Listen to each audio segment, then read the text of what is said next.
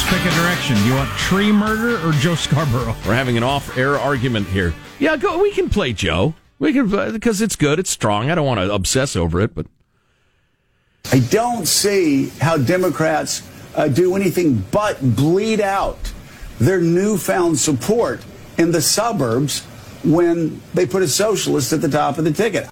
He's right. Maybe the two biggest people on MSNBC, Scarborough and Chris Matthews, both saying, we're going to absolutely lose if this guy's our candidate and he's the front runner. You watch. That's pretty interesting. We divide duties around here, not like formally speaking, but it just kind of happens. Jack watches more MSNBC than I do. I tend to watch more CNN than he does. It will cost me years of my life because it's like living next to an EPA Superfund site. I'm certain down your telomeres. Yeah, I'm certain that heinous chemicals are leaching their way into my bloodstream just by watching that filth. But anyway, I don't watch a lot of Rachel Maddow. Oh yeah, she's very bright and very talented. You know, I left that out. She's the biggest star on the channel, and what she said about Bernie, I'm unaware. Oh, really? Okay, yeah. All right. So there's a political story that's kicking around some, and listen, file this under both parties are full of crap. It's fine to believe in one more than the other, advocate for it, you vote for it and all, but don't be enthralled by politicians, all right? It's just unhealthy. I heard a pundit on MSNBC yesterday say, of course, it's going to be very difficult to break America's addiction to capitalism. I thought, wow, that's an interesting way to look at it. Yes, it's lifted billions of people out of poverty, misery, and premature death into relative affluence and comfort. That is going to be a tough addiction to break. You use the term addiction usually to point out things that are bad for you to do. Wow. You wouldn't think, well, you know what? I guess you would think. Western civilization is so successful, people take it for granted. Yep, absolutely. And you know, that's one of those expressions people throw around, but it's probably worth deconstructing once in a while. If you take something for granted, you're assuming it will always be, it has always been, and it always must be. Had this very conversation at the dinner table last night. Why did I have such a serious dinner table last night? Dinner table events. I don't know, Mitt. Let's ask him. I talked about overpaying government employees and this.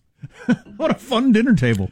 You know, I used to unleash those Ron Swanson-style screeds when my kids were in high school and middle school, and their friends would be over and stuff like that. And I would see their friends sitting there apparently riveted or terrified of like not paying attention to the paterfamilias. There's a difference between riveted and terrified. I glanced over my kids, and at one point, I can't remember which one it was. It was probably Declan, my son. But at one point, I caught him, like, sort of rolling his eyes. And I said, well, wait a minute. This is good stuff. As you were screaming about the flat tax. You know what, Michael? It might have been that. It might have been. And I said, I'm casting pearls before swine here. Wow. This is some solid analysis. And then my kids open up. Yeah, Dad, but I think we've heard this one before. Oh, my gosh. Oh boy! But I was talking about you were just remarking on taking things for granted, and you get used to things and think they'll be that way forever. Mm-hmm. And we're talking about that with crime, and actually, it started with a conversation about how they don't punish kids in school anymore. Oh my gosh! And that attitude is also the same as the way we're treating criminals. And I explained how when I was a kid, the crime rate was way higher than it is now for all different kinds of crimes, and everybody hated it. And so we really cracked down on criminals and bad kids in school and everything, and it got better and better and better and better and better, and then everybody got so used to no crime and no problems. They asked, why are we mean to people like this? And we started backing off and thinking, we should let bad kids be bad kids at school and criminals be criminals, and now it's going back up again. Right. Because we got used to it, and people forgot what it's like to let bad people do whatever the hell they want. Yeah. Yep. Hey, now might be a good time to touch again on this. Can I have some potatoes, Dad? Some essays. The response. Along with your political theory? I want to touch again on this essay from Gerfried Ambrosch, whose work I did not know, but he was a rather radical political person. And now is a perfect time. Maybe I'm going to work a little backward. Because this essay is so terrific. It's long. We have it linked at armstrongandgetty.com if you'd like to read it. It's many, many pages. I think it's 35 pages printed. So it's half a book.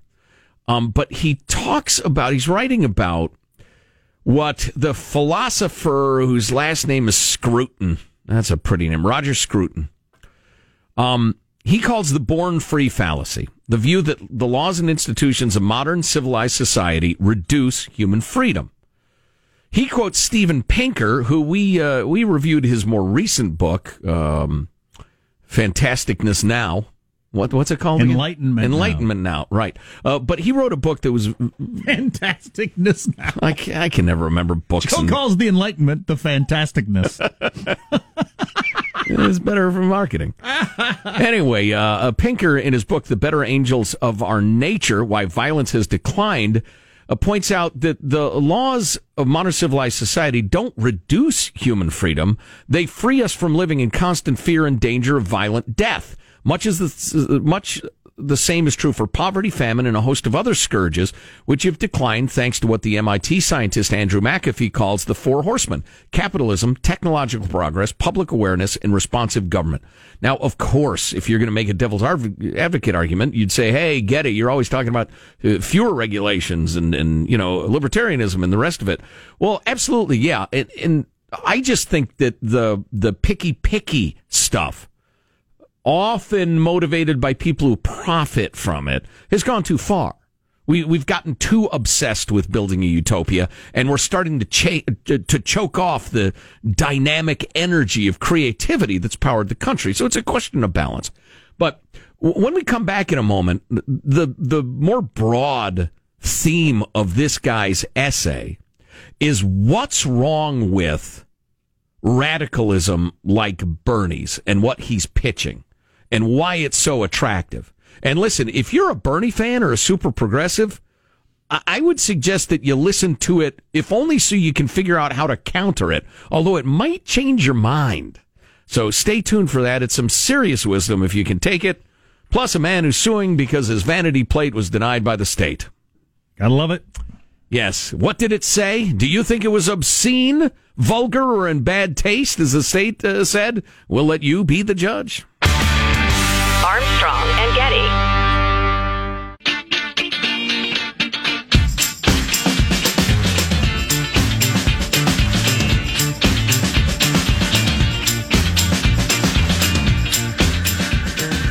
The Armstrong and Getty Show.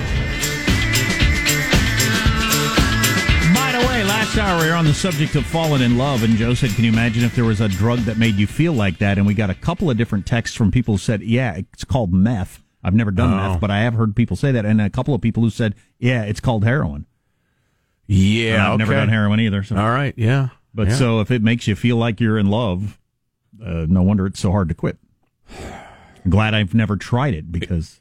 Yeah, I got a hint of the opioid thing when I was recovering from my surgery in November, because I became aware, and partly it was just because I'd read about it, and so I was like, I don't know, more aware, that I had a feeling of, everything's going to be fine when I was on this stuff. It's not just a painkiller.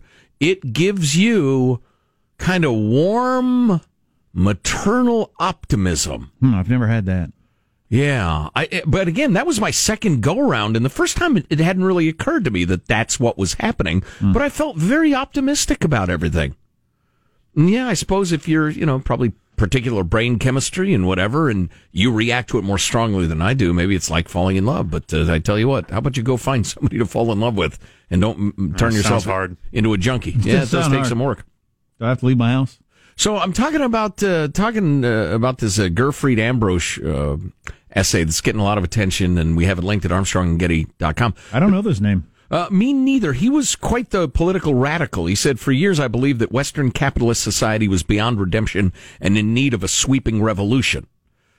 He says, broadly defined, radicalism implies a rejection of compromise and incremental progress in favor of radical change.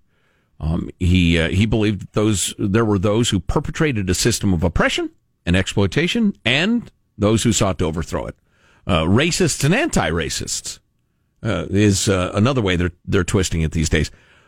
But he quotes a couple of great egg-headed writers, including Roger Scruton, who we discussed a moment ago. He's got an essay called "The Uses of Pessimism and the Danger of False Hope." what my friend Jeff would call the positive power of negative thinking.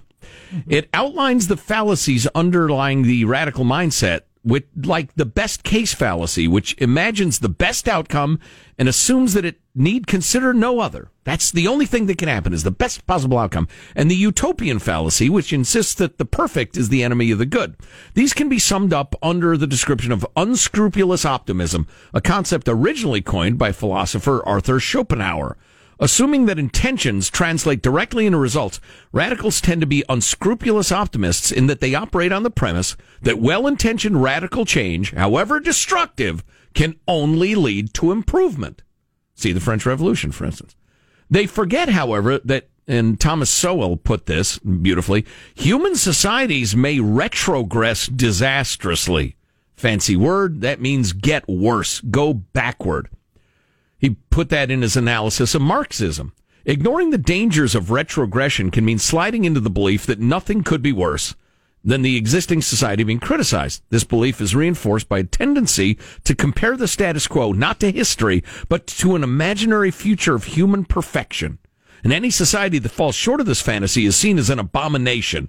And this can lead to dangerous and false equivalencies. This is one of my favorite parts, even though it may take a little bit of explanation.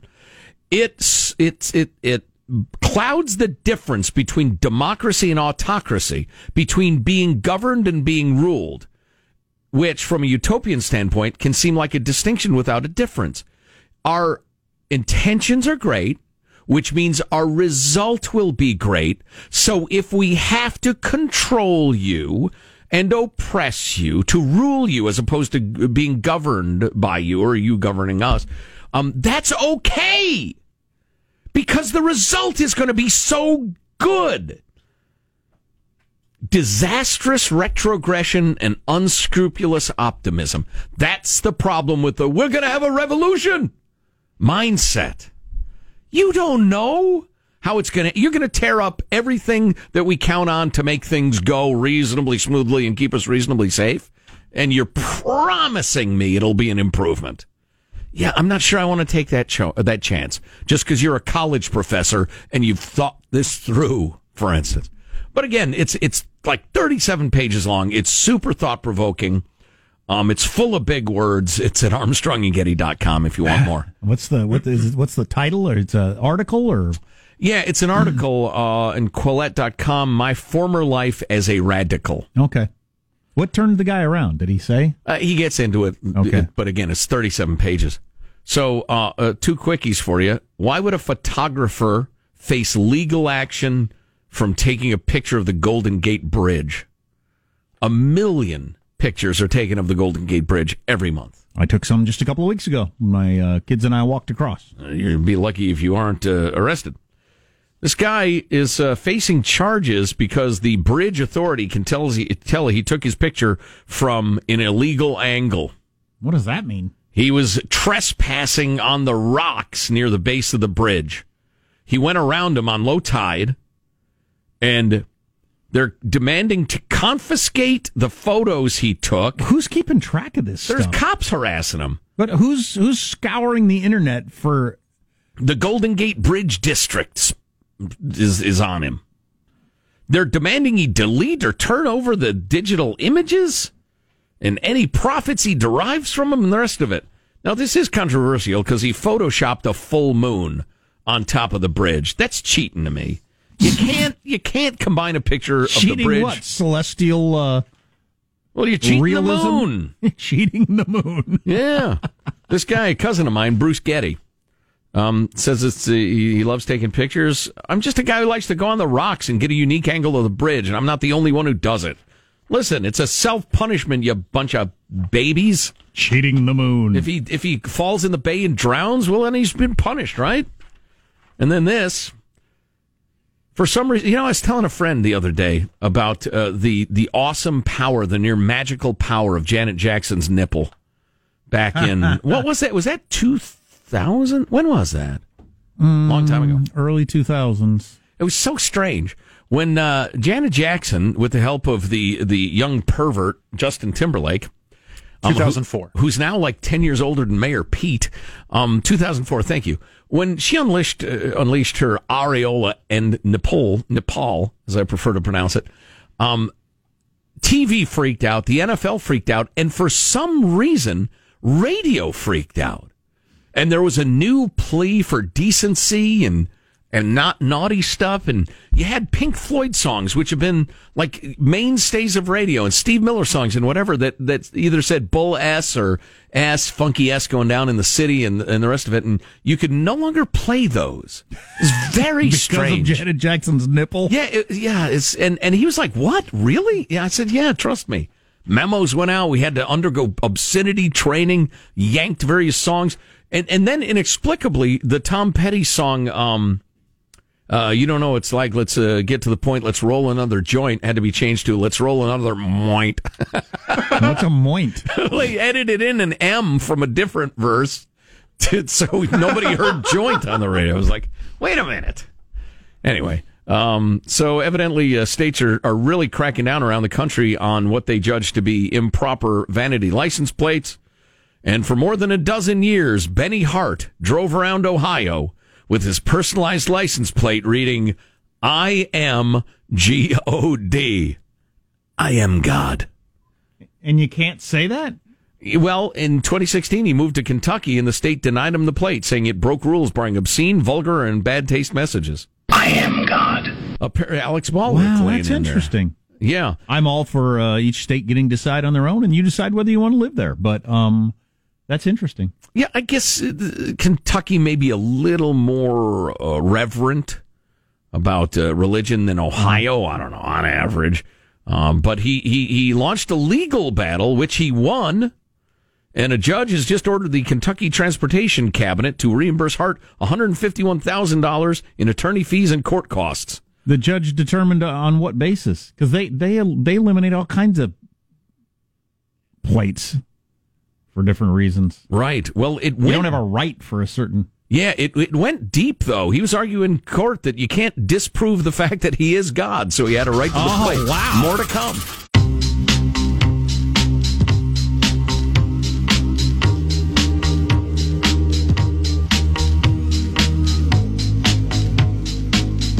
The Armstrong and Getty Show.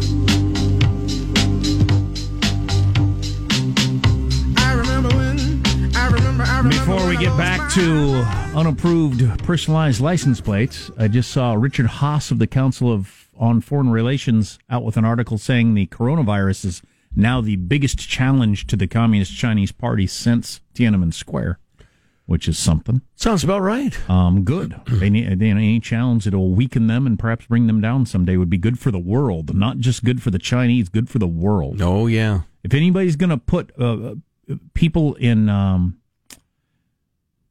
We'll take away the freedom of humans forever. It would be China. They're the only ones that have the ability to do it, and the will, and the money, and possibly the money someday. So yeah, it reminds me of my favorite libertarian T-shirt / slogan: "Libertarians plotting in secret to take over the world and leave you alone." China's doing exactly the opposite. They're plotting to take over the world, quite literally, and run it according to their dictates. And determine where you live, what you do, how many kids you have, et cetera, et cetera. Right. And as we were discussing earlier, the state of California is heavily invested in some of the most terrible and oppressive industries in China, which is just so hilarious as they ban travel to 11 U.S. states because they're not woke enough. Are you effing kidding me? And 2 polls came out today while we've been on the air. Big polls, ABC and NBC, doesn't matter which one's which, but one of them has Bernie with a 15-point lead. And the other one has Bernie doubling up the competition. He's in first, I think, at 28. Then you got 4 people tied for second at 14. Right. But he's opened up a giant national lead. Here's my analysis, good. Which did not come true during the Trump thing. There are plenty of votes out there to beat him. They just haven't coalesced around a single candidate. Of course, they might not. And if they don't, then he wins. Then Republicans just guffaw. You have to beat him soon, though, because of the way the Democrats do it. Republicans do winner-take-all states. The Democrats don't. So if you get behind, it becomes very difficult to catch up and beat somebody. Yeah. Because, you know, you can, if they get a bit of a lead and then you start beating them by a little in some state and you get one more delegate, okay, you won Alabama. You got one more delegate than they did. Right. Because they increased their number too. So true. Well, they'll be jawing at each other today, trying to kneecap Bernie and old man Bloomberg, no doubt. So this guy, Benny Hart, he moved from Ohio to Kentucky, a couple of lovely states there, and he had a license plate that said "I am God." Do we still have the tape handy? I should have asked you. I am God. Yeah, exactly. And he meant it to say God. Yeah. Okay. I it's am not God. an acronym for something else. No, indeed. I am God. Great on the dance floor or something like that. No, sir. Okay. Indeed, the obvious meaning. And Kentucky said, no, you can't, so he sued him, and after quite a 3-year court battle. Why would you fight this hard for your personalized license plate? Well, he sees it as a First Amendment thing. Boy, I don't. Well, it is the government, but okay. But the state has to reimburse him for all his legal fees and the rest of it. Hart, who was granted the license back in November after the court ruled that his First Amendment rights had been violated, explained his reasoning behind the plate. Listen, I can prove I'm God. You can't prove I'm not. Now, how can I prove I'm God? Well, there are 6 definitions for God in the American Heritage Dictionary, and number 5 is a very handsome man. And my wife says I'm a very handsome man, and nobody argues with my wife. So that's his reasoning. I am God. And he won. So he gets his silly license plate. Good for you. I don't have a silly license plate because I don't want anybody looking at me. I want to whir along quietly down the road, unmolested. Call the least attention. Don't molest me. That's not what I was going to talk about. What is Bernie's out with a tweet. Our military is larger than these countries combined, and he lists off 25 countries. It's always been true that we spend more money. It used to be true that we spent more money on the defense than every other country added together. China, unfortunately, has now made that not true. But we spend as much money as every other country added together, except for China, I think. Anyway, Bernie lists all the countries who spend more, and at the bottom he says, what if we invested in human needs to care for one another instead?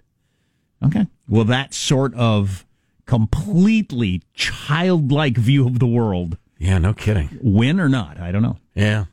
Now, we should subject military spending to close scrutiny. Oh, sure. Let's not be worshipful for it and toward it and throw zillions of dollars at stupid stuff.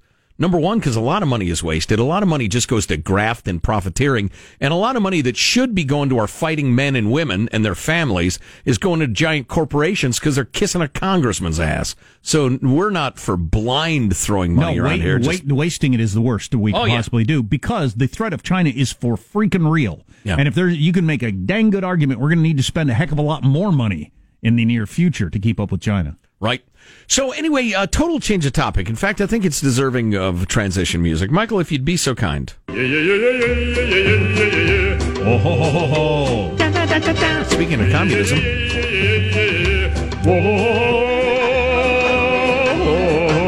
Sing along if you know the words. All right, that's enough. That's enough. Turn it off! Turn it off! Aubrey Huff is a baseball player. He was a baseball player. He played for the San Francisco Giants. Manning first base 2010 during the World Series run. He's a hell of a ball player, and is a hell of a wackadoo as well. In the 2012 World Series, he was an embarrassment. What? Yes. He had a rough go. Oh. How'd you do in the 2012 series? As good as Aubrey Huff. Wow. But he was very... I had the upper hand there for a second. Integral to the 2010. Yes. A hero of that series. Anyway. With his joking and whatnot, with his rally thong. Yeah. He would wear a thong and claim he wore his rally thong. That's why they won, and then he'd hold up his thong. Oh, Lord. Oh, that was gross. Oh, boy. So he was disinvited by the Giants board of directors from the 10-year anniversary celebration, which is stupid and absurd. And Aubrey has claimed that it's because he's a Trump supporter and a proud Republican, and that he makes a bunch of tasteless jokes on the Twitter machine. And it's been interesting. Do you have that article reprinted yet, Michael? Maybe you can have Hanson run that in there or whatever. But we got a lot of notes from folks, including those who are quite friendly to us in the show, and we appreciate you weighing in. And you're absolutely more than welcome to disagree if you want. But like Greg, for instance, he wrote us a nice note saying, and he heard an interview he did with a different San Francisco station. Yeah, I gotta jump in and saying I haven't seen the tweets from Aubrey Huff. I keep hearing he got disinvited because he likes Trump and his tweets. Yeah. Well, liking Trump is a terrible reason, but I haven't seen the tweets, so I can't comment on those. Well, here's one, for instance.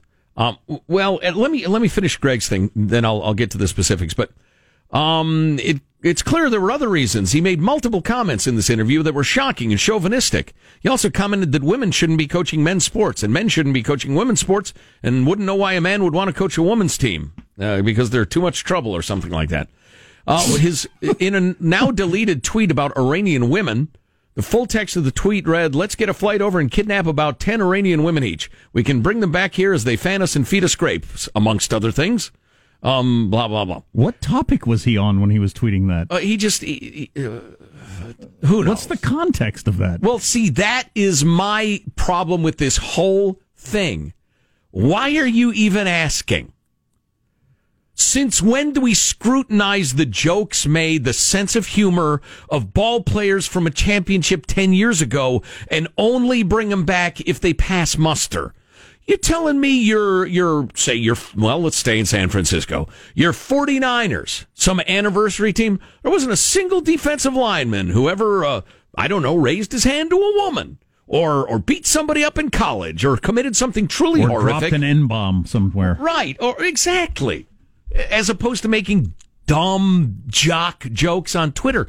Why are you even asking the question? This and Greg, you seem like a nice guy, a long-time fag, friend of Armstrong and Getty, and very respectful, and I appreciate it. But so what if he thinks women shouldn't coach in sports? You're not part of cancel culture now, that he can't be part of the World Series win he was part of because he's got retrograde or dumb views of women coaching. As the team who just hired the first female coach in Major League Baseball. That's a good point. Right. And the Niners have a female coach too. So this guy was on the team, period. Okay, this is a nice opportunity to talk about women coaching. You think it's a good idea? Bring it up in the context of Aubrey Huff. You start canceling ball players from anniversary celebrations because they have dumb opinions or make dumb jokes, you're going to have a hell of a lot of guys missing. This is the sort of just pearl clutching pansy baby cancel culture stuff I can't stand. You're not endorsing his point of view. Here's what you're endorsing: the fact that he was on the 2010 team. Now, if he killed his entire family and got off on a technicality, okay, all right, I'll have that conversation with you. If he has dumb views of women coaching, you're going to cancel him? Come on, people. By the way, speaking of pansy babies, he did an interview with 95.7 The Game's Joe Lowe and Dibbs show to defend himself that they kicked him off the air after 8 minutes because he wouldn't apologize for his jokes. You bunch of babies. Said one of the hosts after he was on, you know what? He's exactly the turd he makes himself out to be on social media. Dropping a T-bomb. I don't like that word. Listen. I don't think it was meant to be flattering. Well, listen, I just don't get you people. You're obsessed with expressing your own righteousness and feel the need to run everybody through its filter. Have him out there because he was on the team, then say anything you want about his views of women or coaching or whatever. And you know who's going to be damaged by him being there? Nobody in any way. That gal who's the coach in the Giants, she's plenty strong enough to endure the presence of Aubrey freaking Huff on the field for 5 minutes as the announcer says, "You're 2010 World Series champions," you bunch of babies. This is the softening of America, Jack. Put on a diaper. We're a nation of babies. He's like a little baby. Powder my ass. I'm such a little baby. Wow. I need you looking out for me. Where's my mama's warm teat? Because I'm an infant in this scenario, apparently. Wow. It's unbelievable. What happened to the country I love? You having a good time, Joe? Oh, man. Should you be able to name the Mexican president to be president of the United States? That came up over the weekend. What do you mean name? Like nominate? What's the name of the president of Mexico? You'd be able to name him. Yes. Do you know the name of the president of Mexico? I happen to know his name. I don't. Yeah, because it sounds like Labrador. Okay. And I have a Labrador retriever. But a couple candidates didn't, and is that a problem? Among other things, on the way. Armstrong and Getty.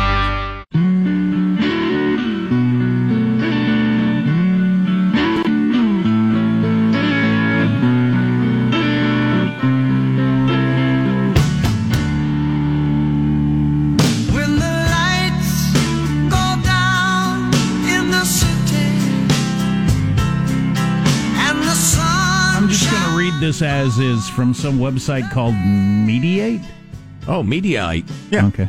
Klobuchar tells Latino workers her nickname was Elena in grade school Spanish class. Gets mocked for Hispandering. Hispandering. The Latinx community. All right. I'll just read this. George Zimmerman is suing Warren and Buttigieg, they say. How could I forget that? Edge. He's suing them over alleged defamation in discussing the Trayvon Martin case.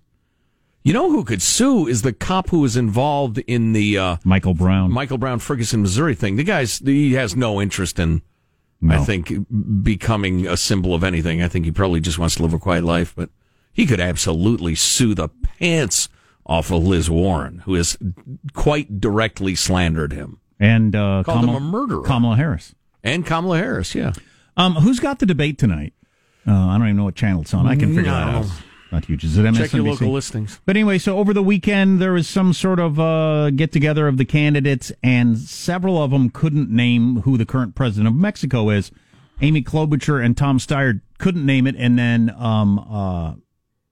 Buttigieg went with a guess. He said, I think it's, and he had the right name, but he clearly wasn't positive. Yeah. Anyway, I don't care. I don't think it's a big deal. And Amy Klobuchar was asked about it today and said... Lopez Obrador Retriever. Okay. That's how I remember. Is it the guy in the Dos Equis commercial? Yeah, that's the most interesting president in the world. That's correct, Michael. Yeah. Amy Klobuchar said, running for president is not a game of Jeopardy. I agree with her 100%. But if those had been Republican candidates not naming the president of Mexico, that would have been a giant story. Yeah, the mockery would have gone far and wide because there'd be enthusiasm for it. Yeah, because the conservatives are always stupid and aren't as worldly. And that's always a big thing. Everybody knows that. Yep. So, I remember when President Bush couldn't name, the president of some obscure country. Oh, it's like the premier of Kazakhstan. You probably should know the president of Mexico, but Bush couldn't name somebody when he was running. They made a giant deal out of that. Yeah, I remember that. That was so incredibly unfair. You got people for that. Anyway, so speaking of the world, a couple of A&G listeners, we actually have the privilege, pleasure, etc., of having folks listening literally all over the world. We will talk about Afghanistan, and people will write emails from Kabul. Or in this case, on the topic of the coronavirus, not to be confused with the Dos Equis virus, the most interesting virus in the world. Got this note from Kate. This is the same Kate who wrote us the other day informing us that they were training monkeys to harvest coconuts in Singapore? I can't remember. Anyway, I was on quarantine, she writes, but it ends yesterday. I'm a single gal, so I register my vacations with the State Department. That's smart. Let them know where you're going to be and et cetera. Then you check out when you've left. And if you don't check out, they send somebody looking for you. Wow. Anyway, somehow received a newsflash from the CDC asking me to self-isolate because where I'd been. Being a healthcare practitioner, I felt an obligation, so I did it. Honestly, I got so much done around the house, I should write a book. It was really better than it might seem. Then she mentions as I've said yesterday, I would love getting a 14-day quarantine. Yeah. I wouldn't actually because I don't want to be away from my kids, but it'd be a great vacation. Then she mentions she's Fagsdo, friend of Armstrong and Getty since day one. Wow. Don't ask me how old I am. No need to remind either one of us how long that is. We'll be with you till the end. That's Kate. Thanks, Kate. That's sweet. Final thoughts with A&G. Yeah! to the end. Does she know something? Here's your host for Final Thoughts, Joe Getty. Oh, sooner or later, Sean. Let's be realistic. We didn't get a chance to get to this email from a guy who's got a first-hand report from how things are going in China, but we'll get to it tomorrow. Let's get a final thought from everybody on the crew to wrap things up. There he is, Michelangelo, pressing the buttons in the control room. Final thought. I know I mentioned this yesterday, but I still want all the candidates to dress up like farmers and look over at Bloomberg. I want it to be like the cast of the old TV show Hee Haw, you know. Nice. Positive Sean, your final thought? My predictions for the debate tonight: Bloomberg goes after Bernie, everyone else goes after Bloomberg, and I think that's a tactical mistake. Yeah. Good one. We shall see. And bring you the highlights tomorrow. Jack, final thought for us? If you weren't listening earlier, I threw up right before the show started today. I have not thrown up since, although I feel like I'm going to. Several listeners probably have. So, anyway. So, sorry to hear that. I hope you feel better soon.